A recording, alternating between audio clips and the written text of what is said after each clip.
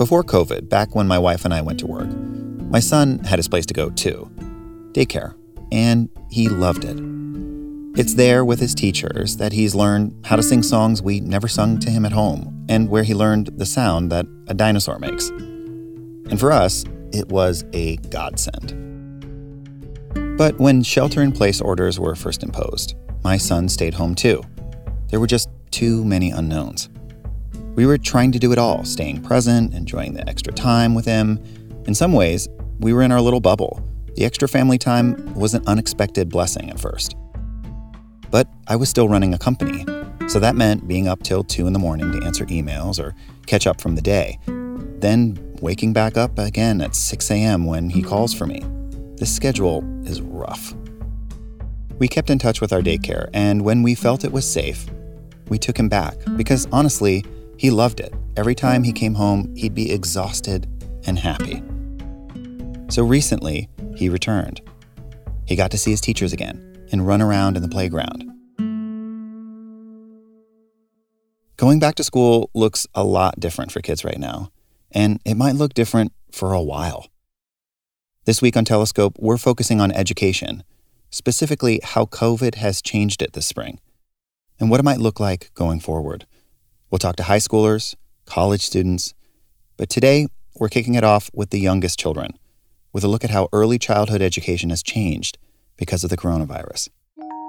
I took 2 of the children to go wash their hands, and they're like, I just washed them at home. And so then we have to sit down with them and just say, I know.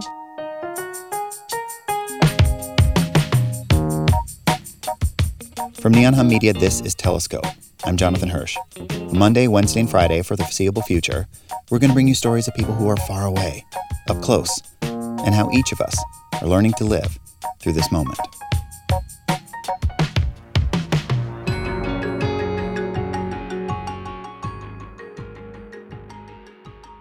Our producer, Joanna Clay, has this story. Melissa Belknap is a preschool teacher in Eugene, Oregon, and she's basically a masterclass in patience. So how many pumps of soap do you need? 3. 3 pumps of soap, and then we're gonna do what? Wash. What song did we sing? She's trying to make these changes required by the pandemic, like all the extra hand washing, fun. And I mean, as a preschool teacher, she's used to pivoting, used to coming up with plan B and plan C. That's what working with little kids is all about. But she knows this pandemic isn't easy for her kiddos, as she calls them. Little kids love sharing, touching, hugging, picking a booger and showing it to a friend. All the things we're basically told not to do because of COVID-19. In March, the Eugene Family YMCA, where she works, closed for a week and a half to come up with new protocols. And they had to get approval from the state to be able to take care of the children of essential workers. For the time being, those daycares, the ones serving frontline workers, are the only ones allowed to stay open in Oregon. And they need to limit the class to 10 kids or less. So in late March, Melissa opened her doors to just 8 kids, less than half the size of her original class. Like any teacher, she knows the kids look to her for how to feel or act. So she's enthusiastic and kind, so the kids don't freak out. She keeps her game face on. But sometimes it cracks. I remember our first day back, and we were sitting around having lunch, and we were laughing, and Kelsey, who is the teacher, coughed because she just kind of choked because she was laughing. And one of the little boys, his name is Dylan, he was in our class before, so he was very familiar with both Kelsey and I. But when Kelsey coughed, he got up and he ran away because he was really concerned that Kelsey was sick with the COVID virus. And the look on his face was heartbreaking. Like, thinking about it is actually kind of heartbreaking again. Dylan's reflex is the reflex we have, or likely will have, for probably a while. Someone coughs, someone goes in for a hug, someone offers a sip of their drink. These things we used to not think twice about now put us on high alert. We like to think that kids as young as Dylan, who are 4 or 5, aren't clued in. They don't watch CNN all day or track Twitter, but they don't have to. They hear adults talking. They hear our worry. In that moment, Melissa realized she couldn't completely distract her kiddos from the world. As an adult, I'm having a hard time, working through this and thinking about it from a 4-year-old standpoint. Here's my teacher who, I love, and we're in the same room and we were having fun, but now she coughed. Does that mean that she's sick? Is she going to be okay? And so while the first day was great, it also brought a new reality of all these really big emotions and trying to figure them out together. While a lot of school districts and universities across the country quickly chose to close their doors, early childhood educators have been left in kind of a fog. Some states ordered daycares and preschools to close. Others didn't. Some have standards set in place, like Oregon. Others, it's not as clear. Even with some guidelines from the state, daycares and preschools have been figuring things out as they go. It was like building a plane while we're flying it, because we would make a plan and then it would change. But it was really important for us to do this for the right reasons, to provide an environment for the kids that was safe and the parents could go to work and do what they needed to do, whether it be stocking the shelves at the grocery store or taking care of sick people at the hospital, that stress was taken away from them. The Eugene Family Y is one of the many preschools that is serving families who need it the most. The essential workers who never stopped heading into work, endangering their lives in hospitals and grocery stores. The first day back at the Y included some changes to keep everyone safe. Families couldn't just walk into the building and drop their kids off. Instead, they're stopped at the door and given kind of a pop quiz. The kiddos get met at the door and they get asked a series of questions of how are you feeling today? Do you feel sick? Have you been in contact with anybody that's tested positive or showing symptoms of COVID?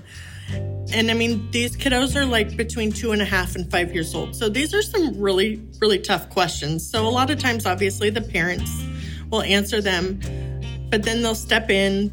We have a marked X on the floor where they step in and we take their temperature before they even officially come into the building. And then the person at the door says, okay, say bye to mom and dad, and then walks them to our classroom. Before COVID, the families used to come inside, chatted with each other or the teachers while the kids got situated. It's long been the case that some preschoolers find it hard to say goodbye at drop-off. But now, kids have to walk in without their parents. And some of these kiddos have never even been inside the Y before. They may never have stepped foot inside the building before. So now these families are entrusting us with their children and hoping that their day is going to look safe and secure and they're going to be happy in this totally stressful time. Before the pandemic, Melissa taught about 20 kids. Preschool is about getting them ready for kindergarten. There's some basic school stuff, to be sure. Spelling their own name, learning simple sentences, and counting to 25. They get a hang of voicing their feelings and opinions. But it's also plenty of playing. In the fall, they took a field trip to a pumpkin patch. Or in the winter, they had a swimming lesson with Santa. The vibe of the Y is friendly. Eugene is known for its nature, covered in trees, so it sort of feels like a summer camp. So we'll have members, watching us walk to swimming. And they're like, oh, are you guys going to go play tennis today? And the kids are like, no, we're going to swimming lessons. I'm going to jump off the diving board today. They're learning to tell another person what they're doing, have the ownership to their skills. They're strengthening their social skills. So maybe when they're leaving the Y next time, they're like, oh, there's Miss Maggie. Bye, Maggie. It's nice to see you today. And just that community feeling that we have here at the Y. But now there's not as many folks around the Y. While some stuff has reopened, like the gym, the pool's closed, there's less people around, and it feels a little different. and her class is different. She has a few new kids and a few kids she had before, but the majority of her regulars, the kids she spent the beginning of the school year with, are at home. And for the kids who are here, the classroom has some new rules. So we have lots of blue tape all over our floor and on our carpet, and everywhere is like a blue X, and it gives you an example of where you can stand or where you could sit on the carpet and play with toys where you're 6 feet away from your friends.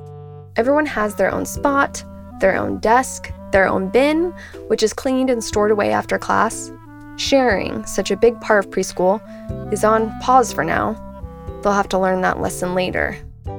And at the beginning of the day, you can pick out, 3 or 4 things that you want to play with, and then those will be at your desk. So it's very different in that regard of where we would really encourage that social piece and sharing and communicating with peers, on a really intimate level. You're sitting right next to your friend, and now instead of maybe 6 people at a table, there's 2 people at a table. She and the other staff wear masks, cute masks. Mine today is a ladybug one. I also have a mermaid one, which I'm pretty fond of. And they're fun. And they should be fun because, hey, I love your mask today, because why not? Instead of swims, they now take nature walks. There are a lot of woods and parks around the Y. It's common for neighbors to roll down their windows and say hi. And for a moment, it's like it's a normal day. When we're going for a walk in nature, we don't have to worry about what's going on with COVID. We don't have to worry about any of that. We're looking for bugs, and we're finding a walking stick, and we're looking at the blue jay that just flew in front of us. So it's kind of a break from reality. The kids may not worry about coronavirus the way adults do, but they still miss certain things, like sharing their snacks with each other. It was definitely really difficult, especially for those kiddos who were in my class before, where they could share these things and they could sit next to their friend at lunch. So they had a really difficult time understanding what it was going to be going forward. This adjustment is what preschools and daycares across the country are grappling with. How do we create a safe space for kids that's also nurturing and exciting for them? Dr. Dipesh Navsaria is a pediatrician and a member of the executive committee of the Council on Early Childhood at the American Academy of Pediatrics. He's used to fielding questions from parents who are wondering when it's safe to send their child back to preschool or daycare during a pandemic. He counsels them to be flexible. I think the realistic way to look at this is to recognize that let's not set up impossible situations for children or for the adults around them, whether it's parents or, early childhood educators or whatever. It's almost ridiculous to try to conceive of giving people a rule like, well, do not allow the toddlers in your room to hug. That's just ludicrous, right? We have to accept that getting 4- and 5-year-olds to social distance, it's kind of a pipe dream. Hugs, food sharing, it's going to happen. And so I think rather than saying don't allow them to do that, a better scenario would be to say, okay, we're only going to allow early childhood classroom sizes of no more than, say, 10. There are other ways to limit the spread of coronavirus, too.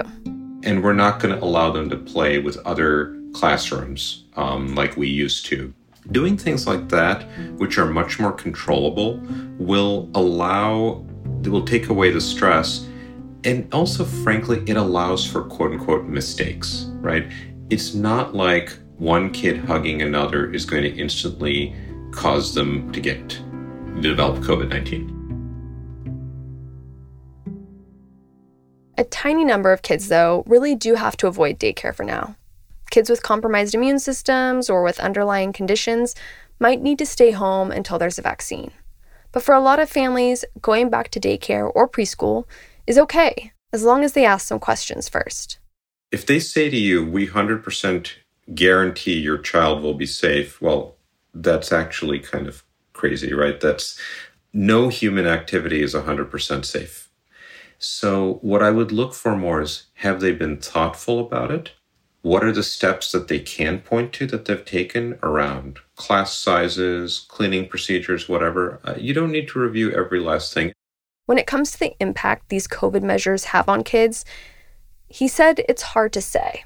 There hasn't been research to say whether there's developmental consequences down the line. We don't know the effects of some preschoolers being told not to touch each other or not play near each other or being home without any interaction with other kids. We just don't know yet. But kids are resilient.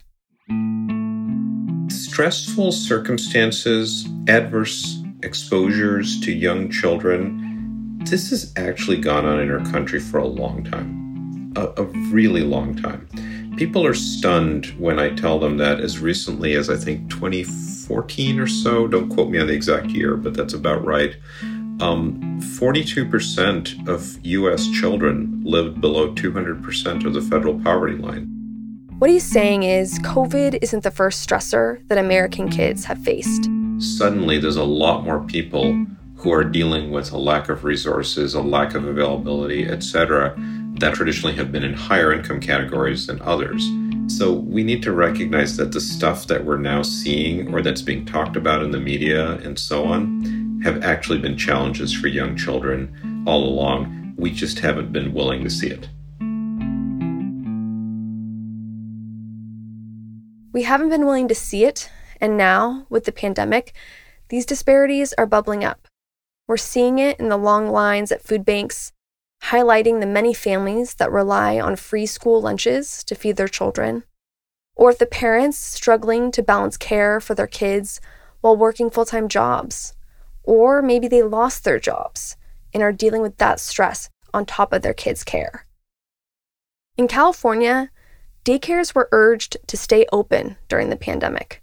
California Governor Gavin Newsom has said he wants providers to stay open. The bottom line is we need our child care facilities, our daycare centers to operate to absorb the magnitude of the impacts of these school closures. But for daycare operators like Tanya Garcia, staying open wasn't really a choice. Tanya runs Angelica's Daycare in Hollywood. It was founded by her mom, Angelica, 30 years ago. In mid-March, Los Angeles Unified School District, the second largest school district in the U.S., announced it was closing all schools until further notice. She remembers that Monday after the announcement, she and her staff showed up to work where they'd normally be greeted by 28 smiling faces. But no kids showed up, not one. And it just kind of broke our hearts because we didn't really have any answers for our employees, that came to work. We didn't know, whether to tell them, yeah, come back next week, come back in 2 weeks, come back next month, come back tomorrow. We just didn't know. So we just kind of, we played it day by day, as I'm sure every other business did. We're not the only ones. Tanya understood parents were scared. She and her family were scared too, and they didn't know how long this could last. So she had to make the tough decision to lay off some staff. We just knew. We told our women, like, hey, you know what, just file for unemployment for now. We don't have an exact time when you can come back, but when we do, obviously you can come back.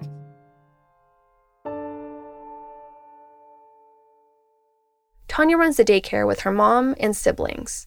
To get kids back, they needed a plan in place. A new drop-off routine, cleaning supplies, smaller groups. Then, maybe, families would be comfortable returning. All throughout April, we just kept in touch with seeing who really needed the daycare, who really didn't, who could wait. And when we had the list of at least 5, then we were like, okay, let's open now and figure it out from there. On May 4th, Angelica's Daycare reopened its doors, welcoming 6 kids, all children of essential workers. Oh, Solo and Alec are here. Angelica, you have your mask? I do. You have the thermometer? Hi, guys. Hey, guys. Hi, how are you? Good. Elbow tap. Let me see. Elbow tap. Elbow tap. Nice. Okay, Angelica, you want to check their temps? Let me see. They wash their hands a lot. They kill me. Nice. Good job. You wash your hands at home, huh? Yeah. All right, next. And for some of the kids, these changes are kind of annoying. For example, this morning, I took two of the children to go wash their hands. And they're like, I just washed them at home. And so then we have to sit down with them and just say, I know, but again. Working with little kids comes with a lot of highs and lows. One minute, they're tugging on your pant leg, telling you how much they love you. The next, they're having a meltdown because someone took their block. But kids also have this amazing ability to stay present in the moment. Before the pandemic, dancing was a big part of daycare. And when she hits play on the stereo, the kids still boogie just like they did before.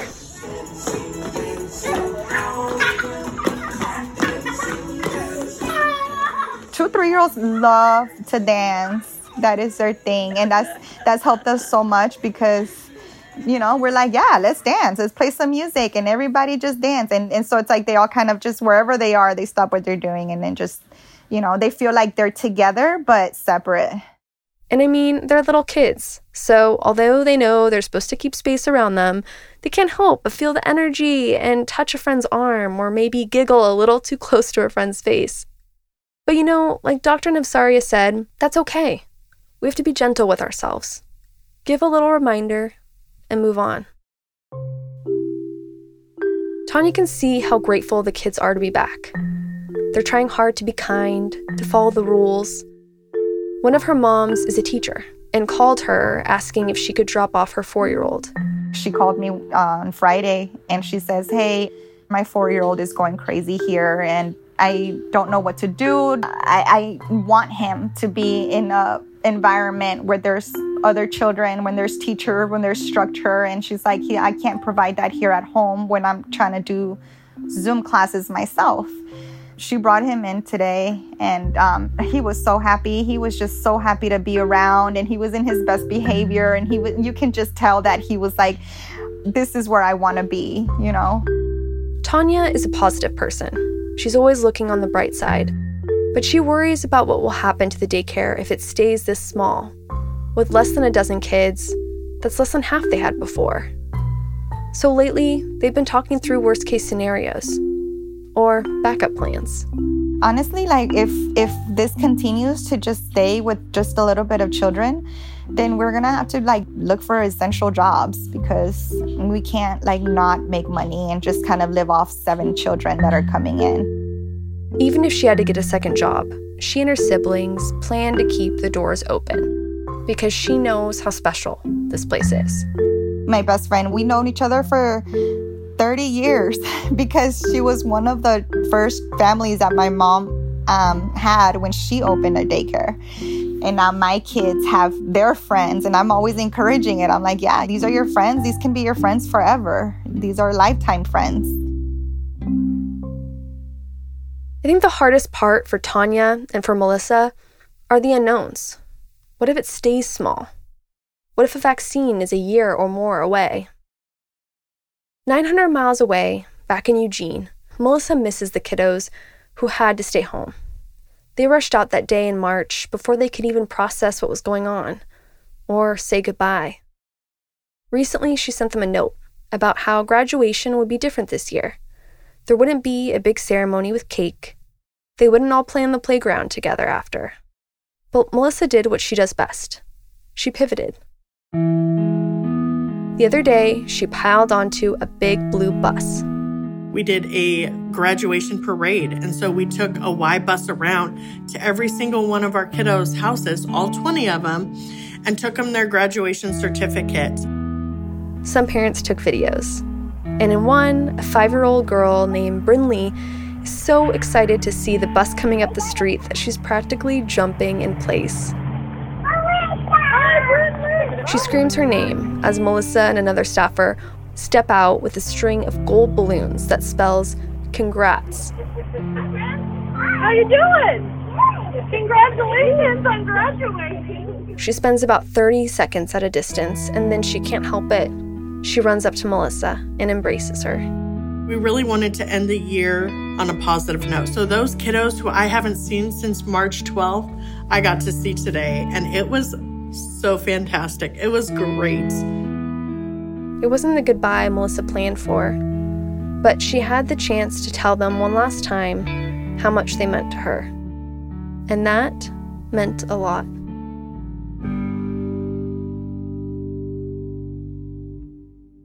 Special thanks to Melissa and Tanya for sharing their stories, and to Dr. Navsaria for his expertise.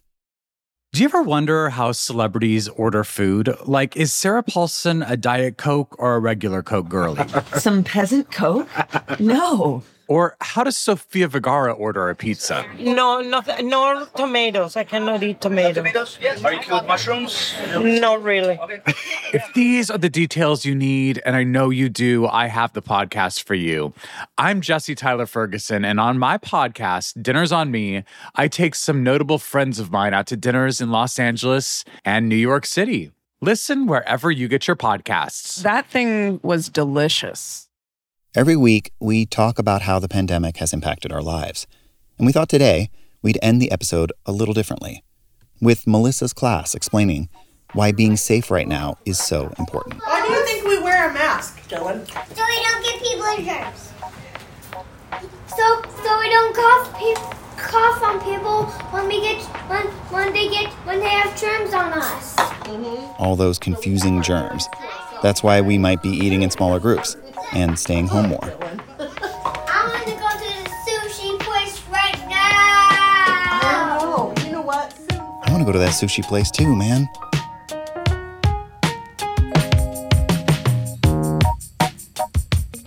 Telescope is made possible by the world-class team of producers, editors, and engineers that make up Neon Hum Media.